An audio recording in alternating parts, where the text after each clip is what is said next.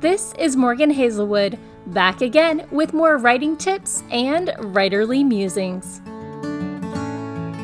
Today, I'm here to talk to you about an intro to self-publishing.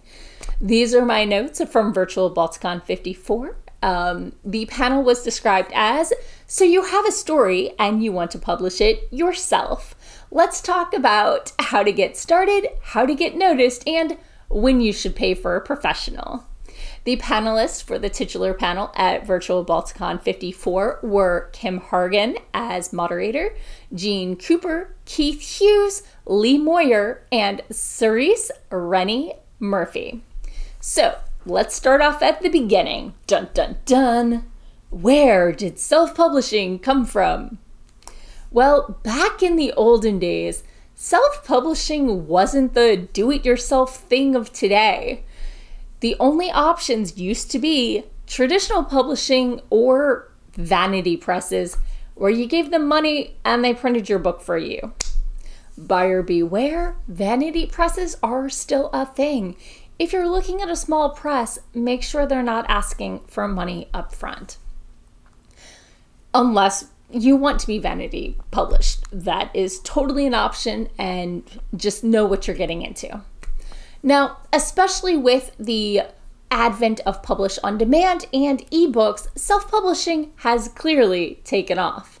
And while the unregulated self-publishing market has plenty of wasn't ready to publish offerings that could have been better polished or edited or should have never seen the light of day, it's also been a great place for quality authors to flourish.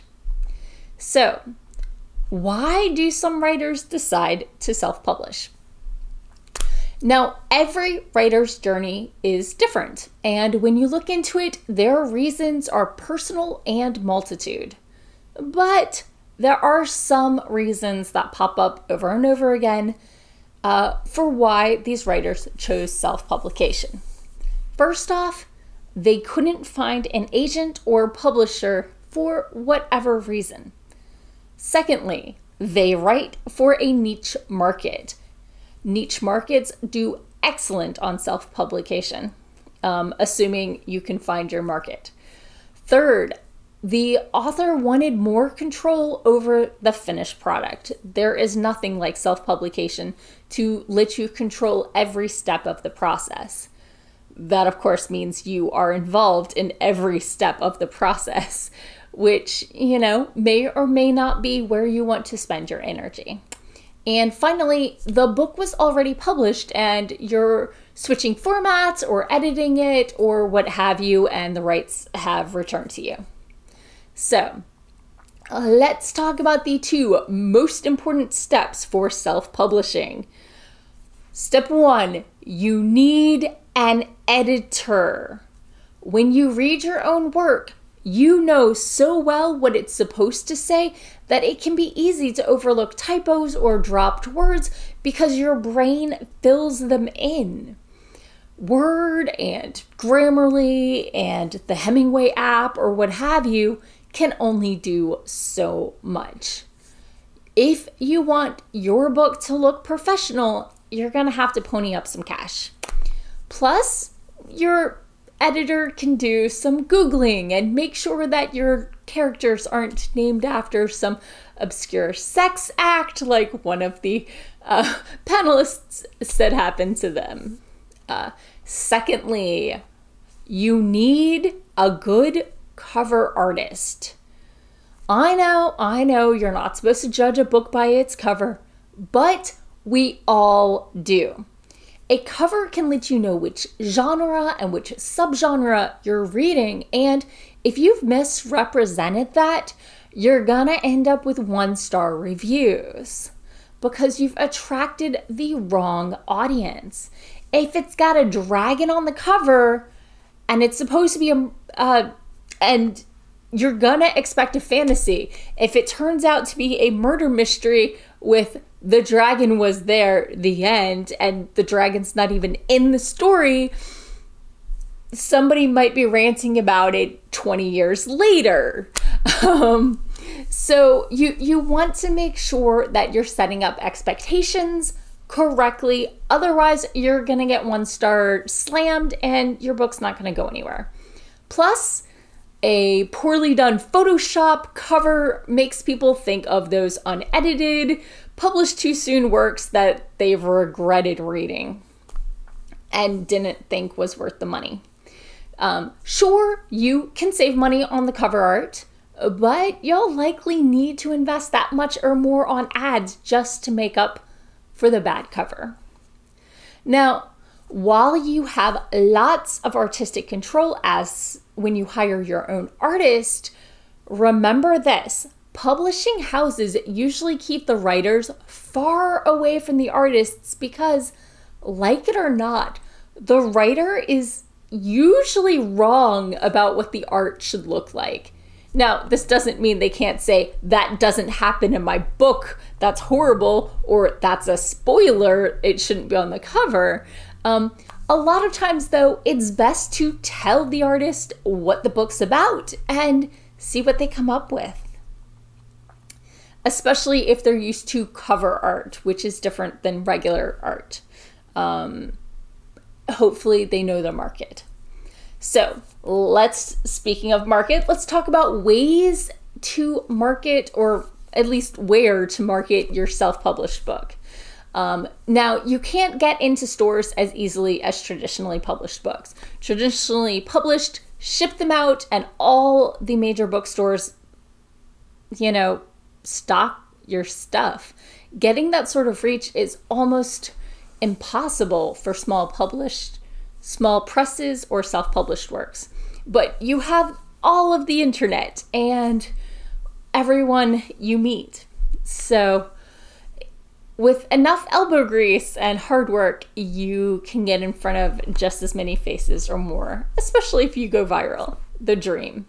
So first, let's talk about online ways to market your books. This is more of a list of places. Facebook, you've got the ads. You can do like a live reading. One panelist suggested doing a live reading a week out and then a different selection on the day of. You can talk about your book on Twitter, on Instagram. BookBub was suggested, although better for books 2 and 3.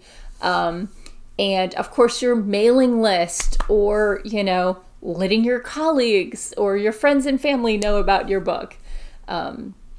Remember that emailing lists are subject to spam laws, so make sure that you're not spamming people. Second place to look, offline, live events, tables at conventions and festivals and, that sort of thing, school fairs, readings and autograph sessions, especially if paired with other people who have a different following just to overlap, and especially if they're in busy areas where people might walk by and hear you reading or see you sitting there with a pile of books and wonder what this is about. And for live events, you might also want to look into business cards or bookmarks. Different cards are suggested for different audiences or sales approaches. A cozy cat mystery, one for, people who love cozies and one for people who love cats. Who knows? Maybe different cards for agents and publishers versus readers. They need different information, really. And one person said they also have like an editing service, I think, and they have nothing on the back for wealthy customers, and they have shiny cards with a cover on the back for their fans. So we've talked about offline, we've talked about in person. Now let's talk about the other nebulous thing everywhere: networking. Be happy to make connections even if they don't result in sales. If someone is looking for a book and yours isn't a good fit, suggest someone else's work if you know that it's what they're looking for. If you write about cats and the person's not really a cat person, you're like, well, do you like robots? My friend so-and-so has this great robot book. I think you would love it. And by doing that, you tell them about your book and you recommend the book they do like, and then if their friend is looking for a cat book, they'll think of you, or your friend who you gave the reference to will be like, hey, and not retribution, what's the nicer version of that? You know what I'm saying. Because when you are happy to suggest other works to other people, then people have those positive vibes towards you and are happy to work with you rather than seeing you so much as competition. Because people can read 2 books.